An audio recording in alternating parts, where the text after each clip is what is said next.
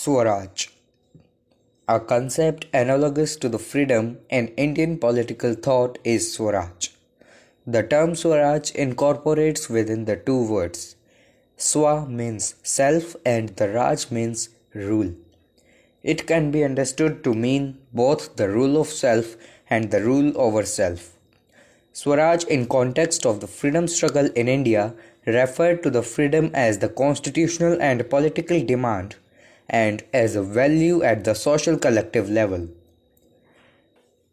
That is why Swaraj was such an important rallying cry in the freedom movement, inspiring the Tilak's famous statement that Swaraj is my birthright and I shall have it.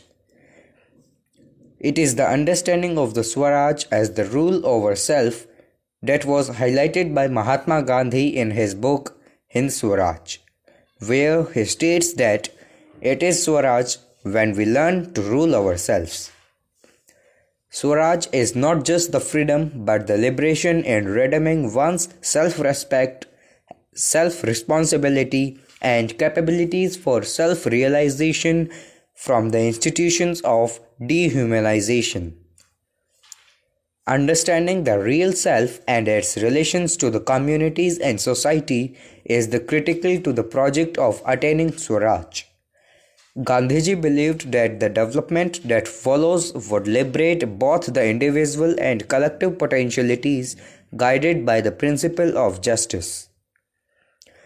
Such an understanding is as relevant to the 21st century as it was when Gandhiji wrote the Hind Swaraj in 1909.